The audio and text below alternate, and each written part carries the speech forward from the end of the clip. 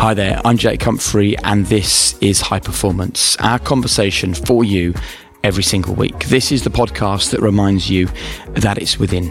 Your ambition, your dreams, your purpose, they're all within. All we do is help you unlock it by speaking to the greatest leaders on the planet so you can learn their life lessons. Alongside me, as always, for this conversation, Professor Damien Hughes. And today we speak to one of the leaders in Formula One. I mean, he came in having won 7 Grand Prix and was, the hottest driver that you could get. And I think we kind of maybe assumed, and I think kind of rightfully so, that he was going to pick up where he left off.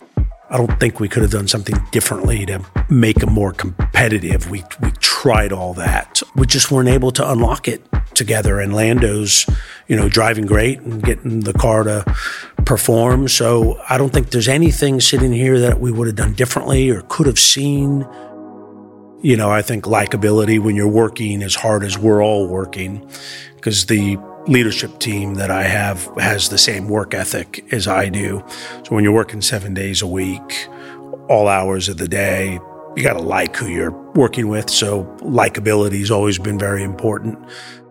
Would I do the same thing again? No, I would make those adjustments because I think I could land in the same place, but that's easy to say in hindsight. And my sons have seen this, and I think they've advised me to slow down at times. So I think hopefully while they've got great work ethic, they've seen the downside, if you'd like, of having work be too intense, and I think they won't want to repeat that. There's 2 types of successful people, those that are the pursuit of victory and those that are the fear of failure. And I'm the fear of failure. So we welcome Zak Brown to the High Performance podcast. And look, Damien, this was recorded shortly after they made a really big announcement about the fact that Daniel Ricciardo, who is a really popular driver from McLaren, is going to leave the team. And we talk about that during this podcast. And I think that, when we look at what's happened with Daniel and McLaren, we need to really employ empathy over opinion here. It's easy to be critical of all parties, but actually what we need to do is understand that whether it's Zak, whether it's the people working for the team, or whether it's Daniel, everyone wanted the same thing here, which is race wins and success and to sort of go on this amazing journey together. And that sometimes it just doesn't work out like that. Yeah, and I think people that are going to listen to this will find some real insights into the culture here at McLaren. I think that often when people leave a business, it's a real good indicator of the kind of organisation that it is. Do they treat people with respect and dignity? Do they give them due credit? And I think people listening to this will see that they're all hallmarks of the organisation that Daniel has been employed by. And let's just paint a picture for people. We're sitting in one of the really beautiful conference rooms here at the McLaren Technology Centre. Zak left the room just a couple of minutes ago. I mean, he came in and it was like a firework going off. And the energy that he brought to the room, I thought was really interesting, because I think sometimes we interview people and the energy's not that great. And then suddenly we start the interview and they say all the right things and they clearly have thought a lot about the interview we're going to have. But actually, the energy that Zak brought was really open, really honest. I think people are going to understand a lot more about not just McLaren, but about Zak Brown as well from the next hour. Yep. There's that old saying that some people light up a room when they walk into it and some people light up a room when they walk out of it. He's definitely somebody that lit it up when he came in, just with that purposeful energy. There wasn't a wasted word. There wasn't a moment that he wasn't prepared to just come, engage, listen, and give us some really candid, honest, open answers. All right, well, let's get to it then. And for those of you that don't know the full story, Zak Brown grew up in the United States. He was obsessed with motor racing, but there was a moment where he had to come to the painful realization that he was not going to be the next Formula One superstar out of the States. However, he turned that into a positive. He used the contacts that he'd built up in his time as a racing driver. He created Just Marketing International. He then built that up into a multi-million pound business. He's been involved in Formula One for years. And you know what? He says in the interview, he just says, I always wanted to be a racing driver for McLaren and I ended up as the boss. And I don't think it's a bad message for people that sometimes you have to take a different route. Sometimes things don't feel like they're working out. But you know what? With self-belief, determination, and as you're about to hear, loads and loads of hard work, you can end up in that place where you really want to be. So let's do it then. They've generated some huge headlines over the past 24 hours in the world of Formula One. But let's get the truth behind the team and his thoughts on the departure of Daniel Ricciardo. Here is Zak Brown on the High Performance Podcast. Even on a budget, quality is non-negotiable. That's why Quince is the place to score high-end essentials at 50 to 80% less than similar brands. Get your hands on buttery soft cashmere sweaters from just $60, Italian leather jackets, and so much more. And the best part about Quince, they exclusively partner with factories committed to safe, ethical, and responsible manufacturing. Elevate your style without the elevated price tag with Quince. Go to quince.com/upgrade for free shipping and 365-day returns. Hiring for your small business? If you're not looking for professionals on LinkedIn, you're looking in the wrong place. That's like looking for your car keys in a fish tank. LinkedIn helps you hire professionals you can't find anywhere else, even those who aren't actively searching for a new job but might be open to the perfect role. In a given month, over 70% of LinkedIn users don't even visit other leading job sites. So start looking in the right place. With LinkedIn, you can hire professionals like a professional. Post your free job on linkedin.com/people today. Hi, this is Craig Robinson from Ways to Win, and support for this podcast comes from Invesco QQQ. Invesco QQQ is proud to sponsor this episode, and even prouder to provide access to innovation for the last 25 years. Basketball has had innovations over the years, too. We're seeing the game played in new ways every day. Learn more at Invesco.com/QQQ. Let's rethink possibility. Invesco Distributors, Inc.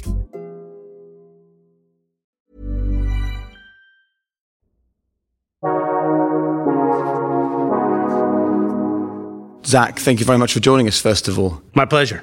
What does high performance mean to you? High performance, it means a lot of things to me. Energy, results, being very self-critical, always striving for perfection, but never quite getting there. Okay, let's talk about the self-critical element of all of those things, because being kind to yourself is an important part of high performance as well. I wonder whether this is something that you can trace right back to the beginning, really, when you were an aspiring racing driver, and the fact that you maybe had to be hard on yourself to get to where you wanted to get to, full of dreams, full of ambition. Yeah, I found blaming other people doesn't really fix anything. So I've always felt, whether it's through my racing career or my business career, you need to be critical of yourself because you're in control of everything, even when things might be out of your control, but you control how you handle it. So I've always gone through life figuring out I need to do stuff better to achieve. And if you kind of don't own it, then how do you ever fix it or improve? So I'll walk away from today and I'll watch this when it airs and I'll go, I wish I would have said that a little bit different, or I wish I would have said that differently, in that strive for perfection and always improving. And that's kind of how I run my life.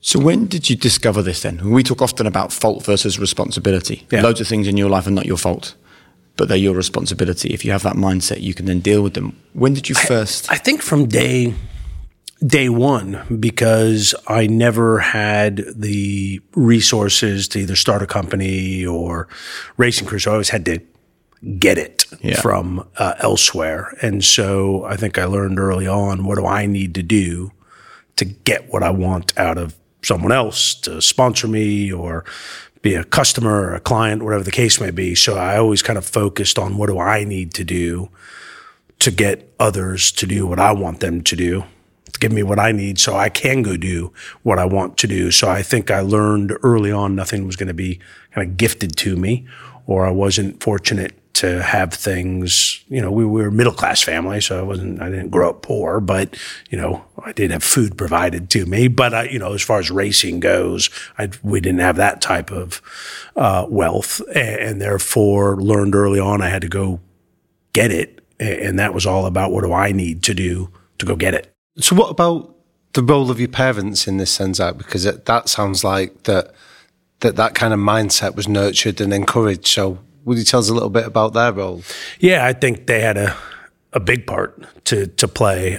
My dad's a musician and music arranger, and my earliest memories were he just was locked in his room working. So he was a workaholic and very passionate about what he did. And so early on, it was like, well, Dad's got a kind of a cool job and looks like it's not a job because he's not kind of checking in anywhere. So I think I got work ethic from him and kind of passion.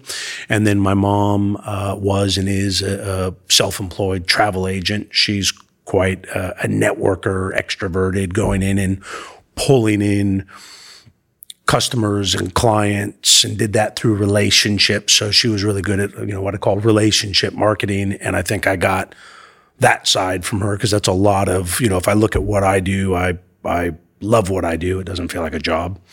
I'm a workaholic. But a lot of my work is about relationships. So I think if I look at what my mom and dad did, which was totally different, it's kind of a blend of what I saw that I think I do today. And what about the kind of advice that they offered you? Is there any that stands out that you still use today? They didn't really give me advice. I think I more watched what they did as opposed to them. My dad didn't talk to me about work ethic. I just saw what he did. I saw how hard my mom worked. So I never got kind of the speech of, work hard or do this. It was more, I watched them operate. But you must have found a way to live with ambition and desire and a belief that you can do great things, because it's not the norm to go and want to be a racing driver and go out and make it happen when you haven't got millions of pounds from your dad to fund that career. And then equally, when that came to an end, and we can talk about what that moment was like when you weren't going to become the next superstar US Formula One driver, then you pivoted into business. And again, you must have had loads of ambition to make the business as successful as you did. So do you remember when that ambition first was sort of burning inside you to be better and how you channeled it? Yeah, I think very early on, back to baseball. Baseball is what I wanted. I wanted to be a baseball player, and I was good at baseball. How old are we talking here? Oh, I'm going 6-7 years old, and I was very good at baseball. I was terrible in school. I was definitely a problem child. I was kicked out of a few high schools. What sort of stuff?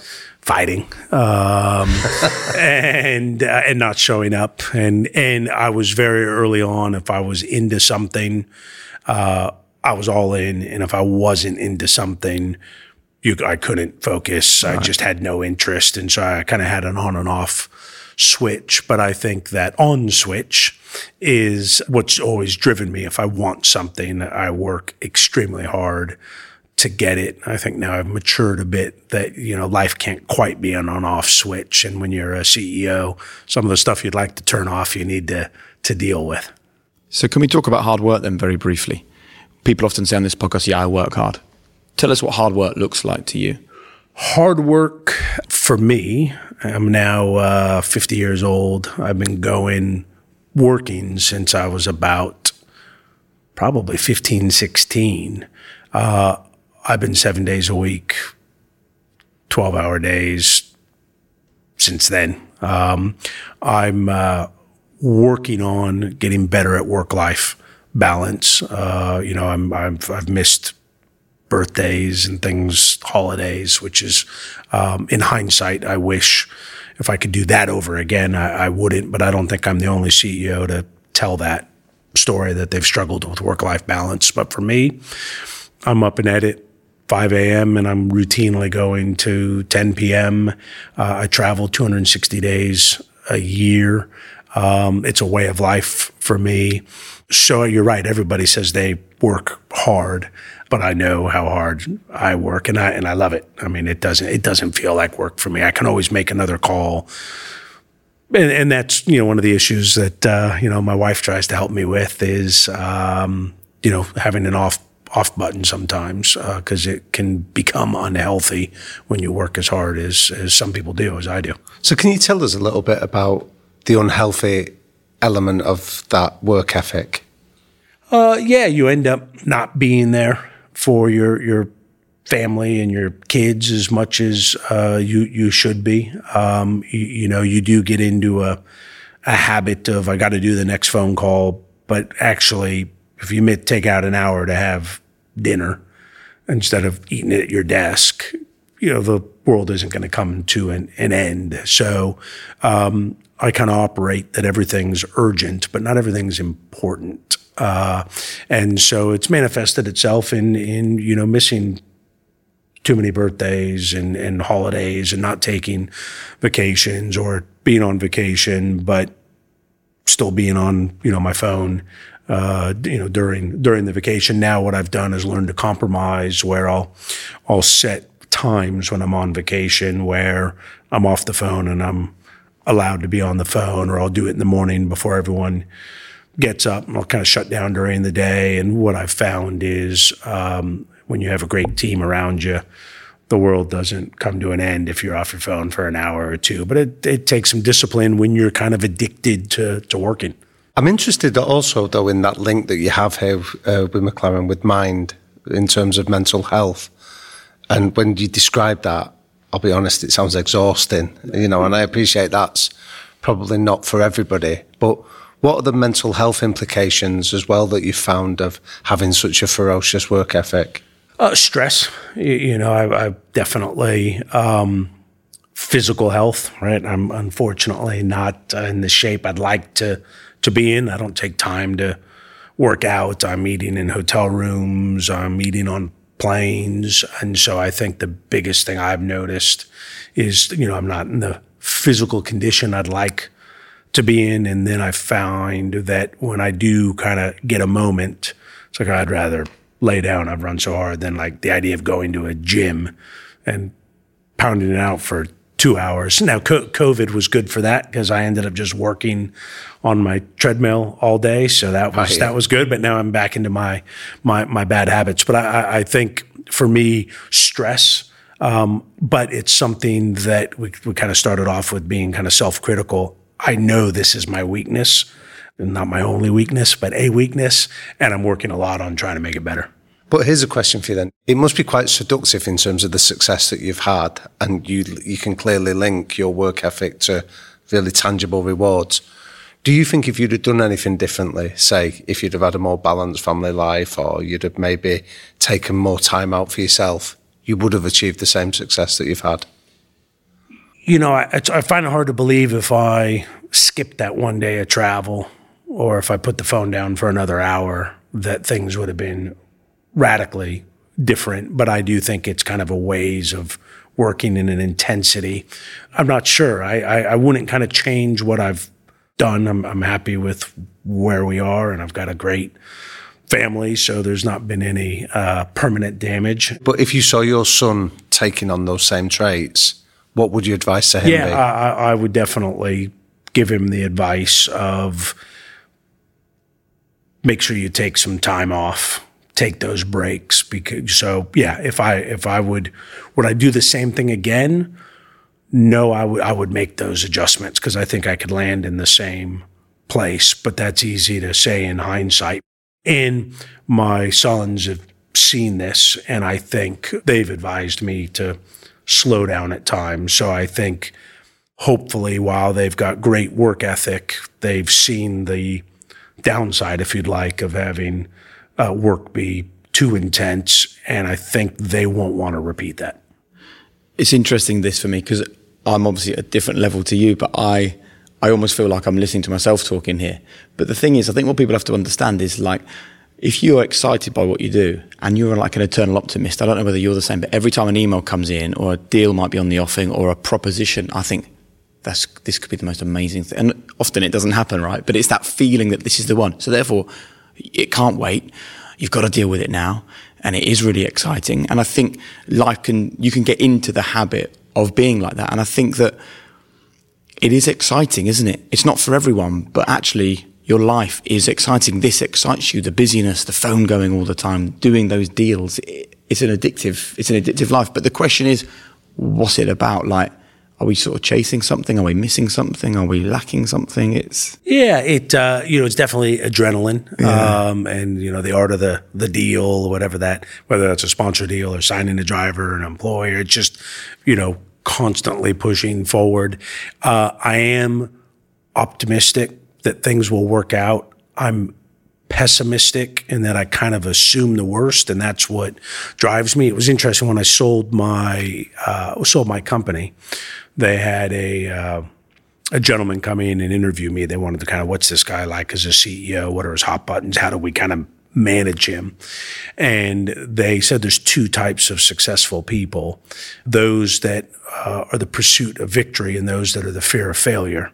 And I'm the fear of failure. So that's where the paranoia comes in, and I think that's where the drive comes in. I think it's probably the unhealthier of the two scenarios, is to kind of live in this constant fear that something bad's going to happen. And that's what I've always used to motivate myself, is I got to get ahead. I got to get further ahead, because what if tomorrow's a bad day? So that resonated with me when kind of the report came out, and I was like, there's two types of individuals, and that's definitely my intensity. But I think that comes with another layer of stress than being that person who's pursuing the thrill of victory. So let's talk about that first big failure then in your racing driving career. What did that do to you when that realization came that that wasn't going to be the pathway you were going to succeed in? So I've had lots and lots of failures of various sizes, right? You kind of have them every day. The racing one was the biggest, because that's what I wanted to do, is drive for McLaren, race for McLaren. I mean, I'm happy where I've ended up, but it wasn't the first part of the dream job was being in a race suit on the podium. And, I heard for 10 years that I was really good at sponsorship and marketing and should maybe quit racing. And that when you're in the middle of your racing and people are effectively saying you're better at this than that doesn't sit well with you. For me, it motivated me. But over time, I came to realize the right. And I was on the track with people like Juan Pablo Montoya and Jos Verstappen, Max's father, and they were just doing stuff with race cars that I couldn't do. And you eventually, you don't want to believe it. So I think it probably took me longer to be self-critical. In a race car, there's so many other variables. Well, the car wasn't that good, et cetera. And there was some truth to that. But then you do, after enough time, kind of go, yeah, it's not going to happen. And it was really the necessity to make a living that drove me getting into the business I got into, as opposed to, I always had a passion for sponsorship and working with people, but it was more, I got to make a living now. And that's how the business got started. So you created Just Marketing International. I remember when I arrived in Formula One as a presenter, everyone was like, if you need to speak to the people that do the deals in this sport, JMI are the people that you need to go and meet. So can you explain for people how you went about not just setting up a business, but being really successful? Yeah, it started, I was sponsored by TWA, the airline, and I was here my first 5 years of racing in the middle 90s. And I got a deal to race back in the States. So I went to TWA and said, I'm going to leave, go back to the States. And they said, hey, the sponsorship's going great. Can't you place it with someone in pit lane? You must know all the guys and gals and how the sport works. And I went, yeah, I could do that. And that's how the business got started. I actually placed it with Nigel Mansell's Formula 3000 team. And that was kind of the first sponsorship I'd done for someone else. Then, because I understood how the sport worked, and it's kind of the wild, wild west, kind of still is, I'd built up all these relationships and contacts, people that I wanted to have sponsor me that I couldn't close. And it's because I wasn't, famous enough or in Formula One or in NASCAR. So I started going back to them and said, look, you tell me what you're trying to get in business, and then let me marry you up with the right racing team, the right driver, the right series. And overnight, that just worked, because there was very few people at that moment consulting the corporate side of the sport. And I knew how much power the corporate side of the sport has. How did you work that out then if other people hadn't managed to? I think everyone was working in their own self-interest, which was, it's about my racing. So I'm trying to get money out of company ABC, where no one was then consulting. And you had all these companies that wanted to come into the sport, but they didn't know who to talk to. Is that the right person, the wrong person? Is that the right amount of money? What should I ask for? And so I was able to, in an authentic way, to be able to go to companies and say, look, I know who you should deal with, who you shouldn't deal with. I know what you should pay and how much kind of power you have as the check writer. So I effectively got companies to say, I've got X budget. Here's what I'm trying to do. And then I worked the pit lane and you know, the sport has such a thirst for sponsorship. I became very popular very quickly because I was the guy with kind of the corporate checkbooks. So I started the business just registering downtown Indianapolis for $25 out of a rental house with my girlfriend, who's now my wife. She wasn't involved in the business, but she was there supporting me. And that's how the business got started. I never had a business plan. It wasn't intended to become a business. It was like, well, I'm going to just do deals and take a piece of the action to make a living.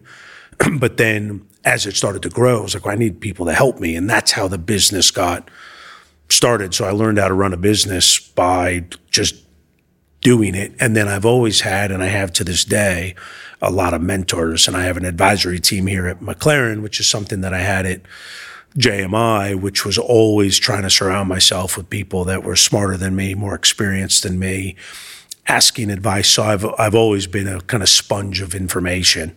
There's two interesting things from your answer there that really jumps out at me. One was that phrase you used about authenticity, people buying into you. But also what you were doing was translating two very different worlds and being able to connect them. And that requires real listening skills.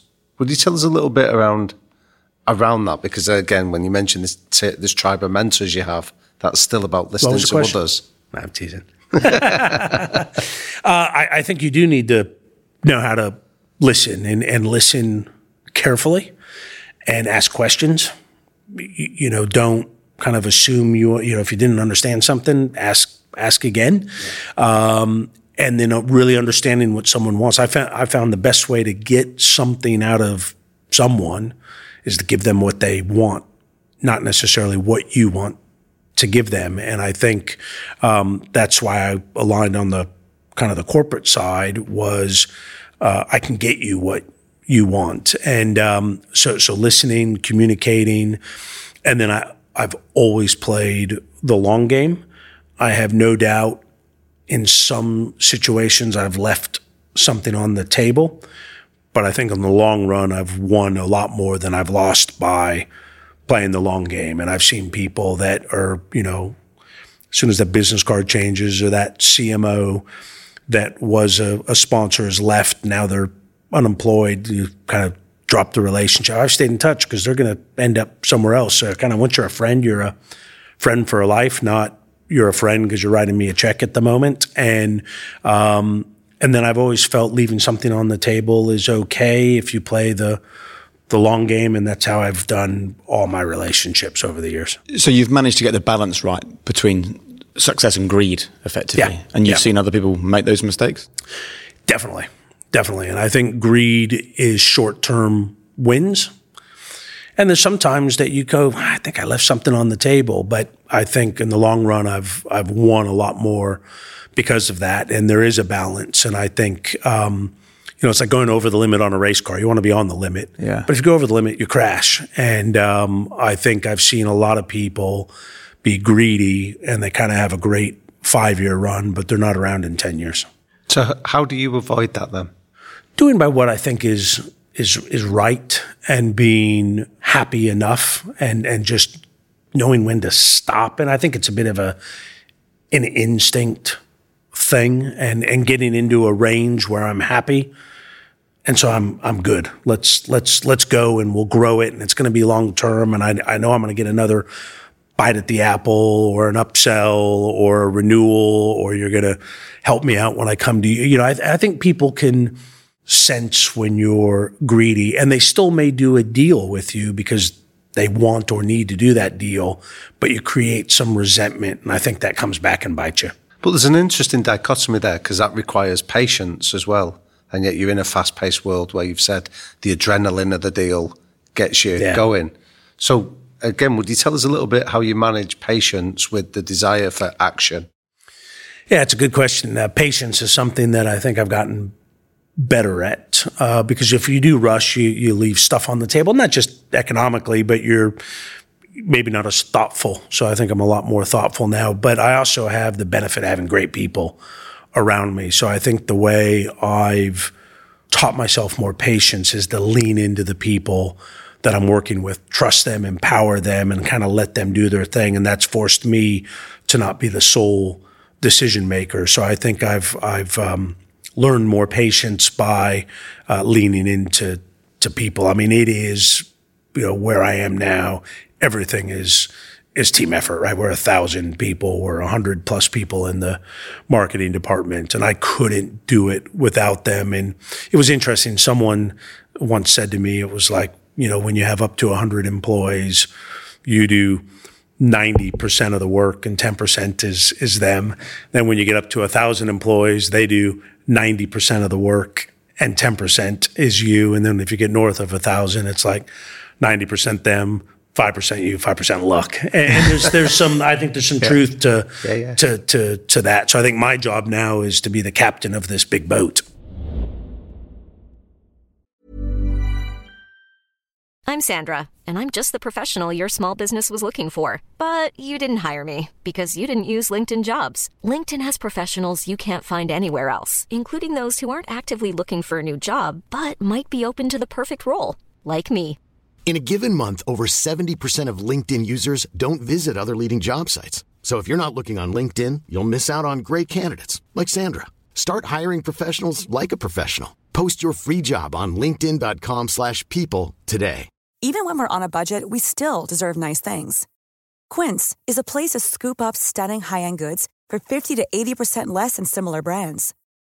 They have buttery soft cashmere sweaters starting at $50, luxurious Italian leather bags, and so much more. Plus, Quince only works with factories that use safe, ethical, and responsible manufacturing. Get the high-end goods you'll love without the high price tag with Quince. Go to quince.com/style for free shipping and 365-day returns. Hi, this is Craig Robinson from Ways to Win, and support for this podcast comes from Invesco QQQ. The future isn't scary. Not realizing its potential, however, could be. Just like on the recruiting trail, I've seen potential come in many forms as a coach. Learn more at Invesco.com/QQQ. Let's rethink possibility. Invesco Distributors, Inc.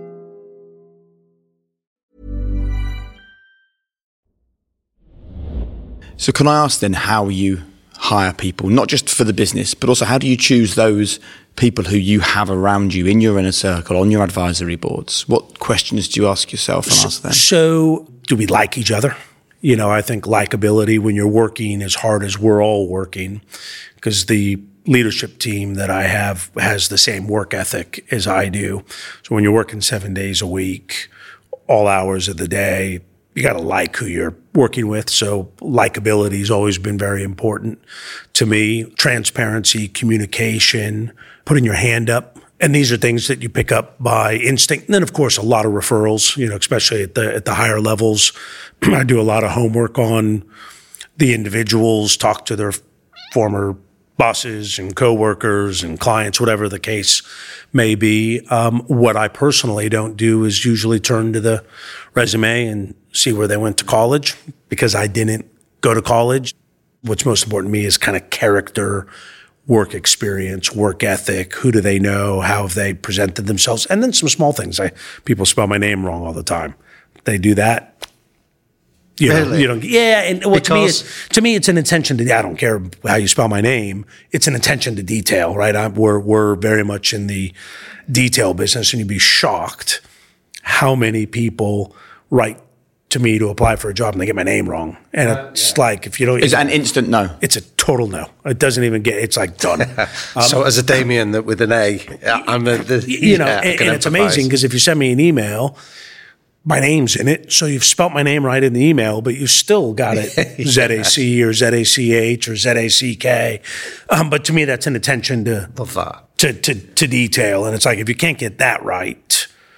Well, it reminds me, there's a famous story that's attributed about Walt Disney, that when he used to bring people into his business, he'd take them for lunch beforehand and he'd look to see whether they'd put salt and pepper on the food before they taste it. Because his idea was they're not open to new experiences. They're already just stuck in old habits. It's funny. I think we all have our own little pet peeves. Mine is obviously spelling in the name, dating documents, because I live off of briefs and everyone does lots of drafts. And so I'll print out, stick them in the briefcase, go to read them on a plane, and they're not dated. And it's like, well, I'm not sure which ones. So that drives me nuts. So everyone in here hears date the documents. Number pages. You're going through a presentation. Well, I've got a comment on page. What's the page after the page after the page? It'd be a lot easier if it just said page 12. Yeah. And then my other one, and this just leads to miscommunication, is ASAP. Calendars say Monday at 3:00 or Tuesday at 2. There is no ASAP in a calendar. Yeah. And I think that leads to miscommunication, because if I said to you, I'd like it ASAP, What's that? do I mean in an hour? Do I mean in a week? It leads to, so it's much easier for me to say I need that by Monday, 3:00. So those are my few operational pet peeves that lead to problems, right? If you're reading two documents and you're reading the wrong one and you react to it. So they're small things, but big things. So I love that focus on removing ambiguity from your world around you. So if anyone was to come into your team and be part of your inner circle, what are the three non-negotiables that you say, these are the things that I'm not prepared to compromise on? Good communications, responding. So it drives me nuts. I probably get 300 emails a day, and I respond to each one. Even if it is, I'll get back to you next Monday. I see people that let things sit. I was like, well, I don't have an answer yet. I was like, well, just go back to the person and say, I don't have an answer. You'll have, I get so many notes from people. It's like, I sent a note, but no one responded. And then I'll go to the person. It's like, well, I haven't responded because I don't have an answer. It's like, yeah, but they don't know if you got the email, when they're going to hear from it. Wouldn't it be so much easier to just respond with, I'll come back to you next week or in 2 weeks or whatever. So good communications, total honesty. And, of course, everybody says that, right? There's trust, there's honesty, there's work ethic, right? The kind of standard here. But when I mean honesty, it's like own what you've done. If you don't know it, just say you don't know it. I always say in here, mistakes are fine. Don't make the same one twice, because you learn from mistakes. I mean, as Niki Lauda once said, he learned more from losing than he did winning. And I understand that, but you got to own them. Don't make stupid mistakes, but mistakes are okay, but own them and then learn from them and then share them. So kind of sitting in if there's something that's gone wrong and no one puts up their hand, that's a non-starter, because we can work with mistakes. We can learn from mistakes, but not if you're not going to bring them forward. And talking about learning from things, what did you learn on reflection from the Daniel Ricciardo situation, where you had a driver who wasn't necessarily performing in the way that he or other people would have liked? And is there anything that you would have done differently if you could live that situation all over again?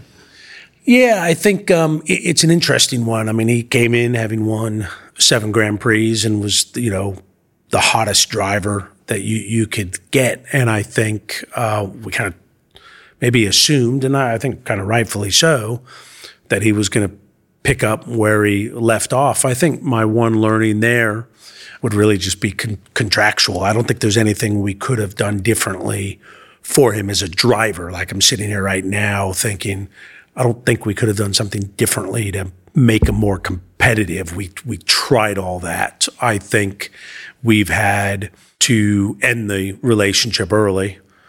We've had to write a big check, which is fine because that's the deal that we cut. I think what I'll do different next time is maybe have some more performance protections for us and not just assume that a great driver is going to always be great. I think that's the one learning is more of a contractual one, but it's a big one. And what can we learn? Because for people that watch Formula One, it's just confusing for someone to be so quick and then to struggle as he did.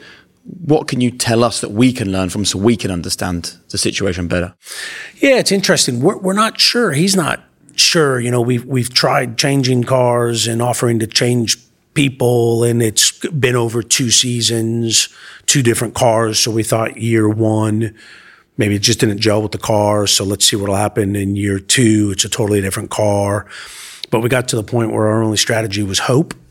And I think hope's not a great strategy. So, it's a great mystery. We saw in Monza, it's in there. I mean, there's no doubt the guy did not win 8 Grand Prix by accident.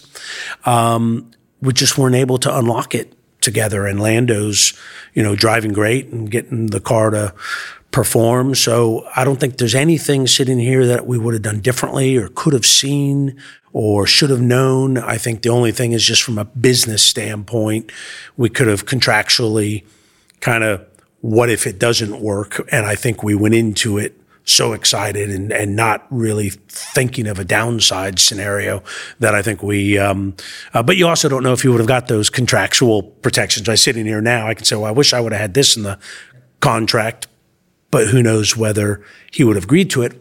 But he also might have, because he would have been going, well, that's never going to happen. So I'll agree to things in contracts. You've obviously been thinking it over in your head. Yeah, what can I have done? Yeah. I know you've got to go. But I think the final question is, it's been a fascinating conversation, full of advice for people, but also full of sort of self-confidence and understanding and knowledge about the world. Where does self-doubt sit in your planet? I think it's the paranoia, the fear of failing. I don't have a lot of doubt. What I know is what I don't know, and I'm not afraid to go ask. So when I doubt, I don't doubt I can do something, because I'm confident that if I don't know how to do something, I'm very confident I know someone who does. So therefore I don't ever like, how am I going to do this? It's like, well, I've got this problem. I don't know much about it, but I'm going to call this person on my advisory board, or I'm going to call a board member. I'm going to call my chairman. So I'm not uncomfortable with not knowing everything. I kind of thrive on that. And I think one of the strengths is knowing what you don't know. And so I don't have a lot of self-doubt, because I got a good Rolodex. It's great. And finally, your golden rule that you'd like to leave people with, your one message for people, some of whom have found it, some of whom are looking for it, but your final message for living a high-performance life. Yeah, I think working hard is a given. You can always work smarter and trying to drive efficiency and cram more. We've only got 24 hours, whether you're president of the United States or you or me. So it's about how do you get more productivity out of that 24 hours, and that's about working smarter, and you become working smarter by being self-critical and knowing that you can always do better, and then that drives efficiency. Brilliant. Thanks for your time. My pleasure. Thanks for having me. Damien. Jake. Well, that was, you sort of get the energy from that conversation that Zak obviously took into JMI, obviously brings to McLaren as well. That clarity of thought, the speed of thought, the confidence in the way he talks. I liked it. Yeah, even the maximising of his time with us, that we knew that he squeezed us into a very busy schedule, but he's come in and he was on message, on point right away, that I can get an insight into what his team meetings must be like. What stood out for you? Attention to detail. I love that. I love these pet peeves. I know I sort of joked when he said about spelling names wrong, but I do think it's a sign of respect. I do think that when people don't take the trouble just to work it out and almost phone it in, it often is a lack of respect. And I think the fact that he's hot on that, it can sound egotistical, but I actually think it's about respect for other people as well, and making sure that everybody, the name, who they are. And tell me where you sit on this hard work conversation, because I always think we have to be really careful not to come on this podcast and say, work 24/7 and never have a day off, put work above family, all of those things. And it was great that you mentioned to Zak that McLaren have got this great relationship with Mind, the mental health charity. But let's be clear, right? For him, it works. He didn't sort of, break down saying, actually, this pushes me to my limits and I can't cope. This works for him. So how do people who can't and don't want to operate like that still get their own version of high performance, do you think? Yeah, it's a brilliant question. I actually think you're better qualified to answer it than I am, because I think you've got that really nice balance. I think you're good at finding that sweet spot. I think my view is that I'd quote Eddie Jones, what he told us, that it's not for everybody. So we're not advocating that you copy Zak's work ethic of 7 days a week, 10-hour days, things like that. I think it's about understanding where you want to allocate your hard work. Hard work might be spending your time with your family, and that can be just as rewarding as doing it in the workplace. So viewing it almost like as a pie and making sure that there's proportions that are allocated elsewhere. And I think, from my perspective, it is about making sure that you've got people in your life that give you really honest feedback. And so not many people walk away from presenting Formula One for the BBC, right? But then not many people have their wife say the words, "It's me or the job." Wow. There aren't many people that walk away from presenting Premier League football. But again, not many people have a wife that says, "You do realise your children are 7 and 9 and you've never been around on a Saturday. Is that ever going to change?" So I think that I have to have sort of Harriet keep in check almost. Yep. So let's say if High Performance gets out of hand, she'll be the first one to say, "Do you really think that podcast or High Performance needs that amount of time? What about us? Don't forget about us." And I think that you have to listen to those people. That's all, for me, that's like the alarm bell moment. I can still be checking in my own head going, "Yeah, I'm quite busy," or "I'd be nice to be around on Saturdays. I wish I didn't travel as much." But almost as soon as Harriet says it, because she knows how much I love it and I embrace it and get a thrill from it, I think she wouldn't say it until in her mind we're reaching that tipping point, Yeah, but I think that goes back to the point that Zach spoke about having that lack of ambiguity in your life, that for you, your priority is Harriet and the children, and then everything else comes underneath that. And I think you're always explicit around that. So I think the fact that you're clear, there's no ambiguity in your world that high performance isn't more important than your family time. And I think that then allows you to make decisions with clarity as well. And I also like what he said about, Daniel Ricciardo leaving the team at the end of the season. He felt like they did everything they could. And I think that's one of the real challenges in business and in sport, is when you no longer sort of have an answer or a reason or an excuse, that's when you really sometimes have to make the tough calls, don't you? Yeah, definitely. I think when he was saying that, I was reminded of that old anecdote of when somebody cuts you up driving, you attribute it to their personality, that they're a dick. But when you do it, it's because there's a reason. I'm in a rush, I'm in a hurry. And I think it's something for a leader not just to attribute it to, it's Daniel's fault that he's not delivered. They've looked at themselves before they've started to point the finger and said, have we done everything we can to give him the best opportunity? And I think that then smacks of a healthy culture where everybody knows that they're free to fail, like he said, as long as they're willing to learn from it and then get smarter next time. It was really good. It was just too short for me. I reckon in a year we need to come back and do it longer. Yeah, but I love the energy of it. So we packed in enough wisdom there for... You know what? That's anyone listening to this, parent, teacher, businessman, CEO, entrepreneur, wannabe racing driver, listen to his energy and listen to the way that he kind of came in and came out of the room. And I think you get a good understanding of how he's done as much as he has. Yeah, it was a privilege. Brilliant. Look, Damien, thank you so much for your company as always. A big thanks to the professor. Everyone needs a professor in their life. Thanks as well to Finn, to Will, to Gemma, to Eve, to Hannah, to Zach, of course, at McLaren, and the whole team at McLaren. We spoke with Lando Norris a few months ago. Don't forget you can hear that chat by going into the High Performance archives. And now we get to speak to the boss. And who knows, maybe in a few months' time, we might get to speak to the latest driver to join the team. But thank you very much for coming to another conversation of High Performance, and we'll see you very soon for plenty more.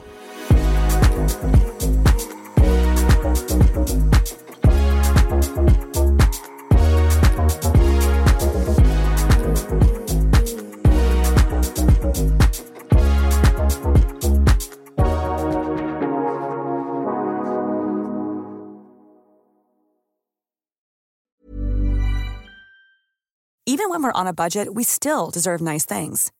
Quince is a place to scoop up stunning high-end goods for 50 to 80% less than similar brands. They have buttery soft cashmere sweaters starting at $50, luxurious Italian leather bags, and so much more. Plus, Quince only works with factories that use safe, ethical, and responsible manufacturing. Get the high-end goods you'll love without the high price tag with Quince. Go to quince.com/style for free shipping and 365-day returns. Hi, this is Craig Robinson from Ways to Win, and support for this podcast comes from Invesco QQQ. The future isn't scary. Not realizing its potential, however, could be. Just like on the recruiting trail, I've seen potential come in many forms as a coach. Learn more at Invesco.com/QQQ. Let's rethink possibility. Invesco Distributors, Inc.